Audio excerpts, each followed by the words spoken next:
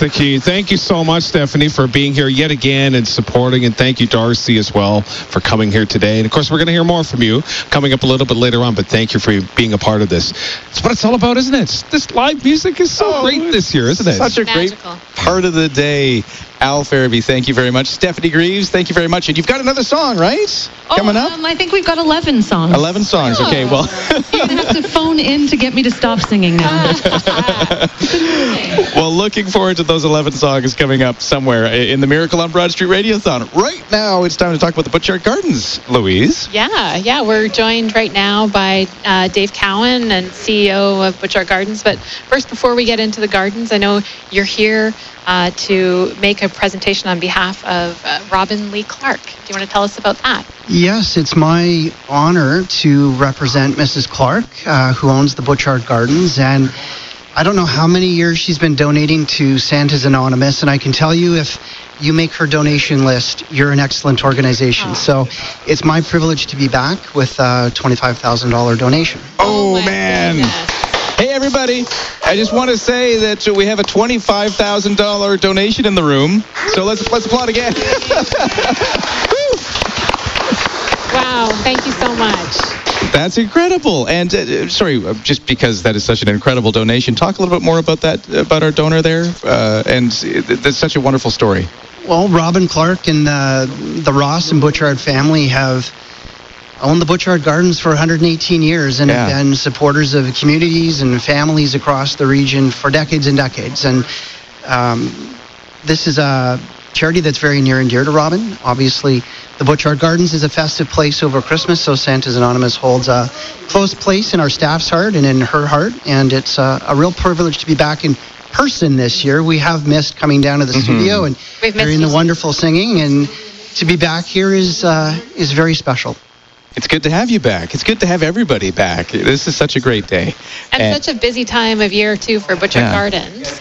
This is a very busy time of year for us. We've had a busy fall, and now we're right into a very festive Christmas season. And again, it's wonderful to see families from across the South Island and Vancouver and all over the place coming to get into the Christmas cheer and enjoy the lights and enjoy the time that they spend with their families and loved ones directly. We're very lucky to see the joy that we bring.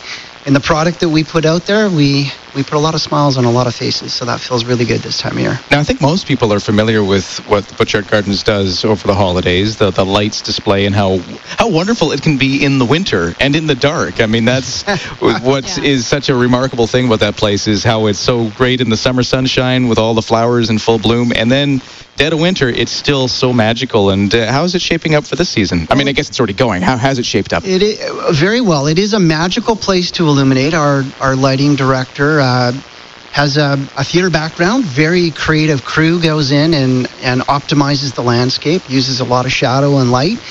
And we think transitions the landscape into something Jenny Butchart would be really excited to see today with some of the technology that we have.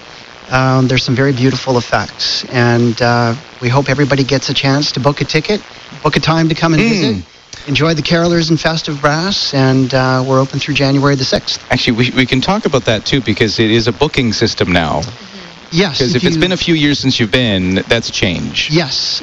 So if you go to butchartgardens.com, pick a time and date of your choosing, and set a time. It helps us keep everything orderly and the lines to a minimum. But if you spontaneously wish to just drop in, that's okay too. Check the website on the way in.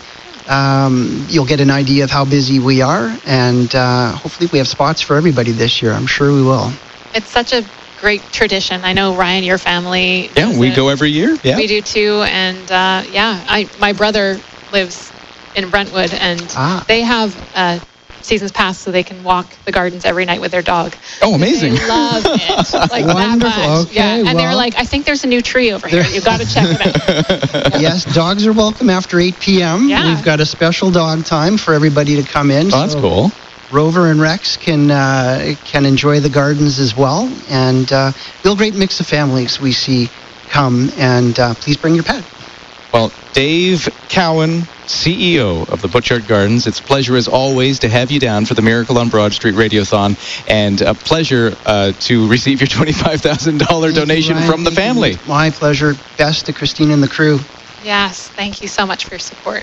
You're listening to the Miracle on Broad Street Radiothon for CFAX Santa's Anonymous, and our operators are standing by, Louise, to take your call. They're not busy. The firefighters who are volunteering right now could use a call at this moment. Volunteer firefighters. You can call them at 778-561-1070. Make that call, because the Miracle on Broad Street Radiothon for CFAX Santa's Anonymous continues after this.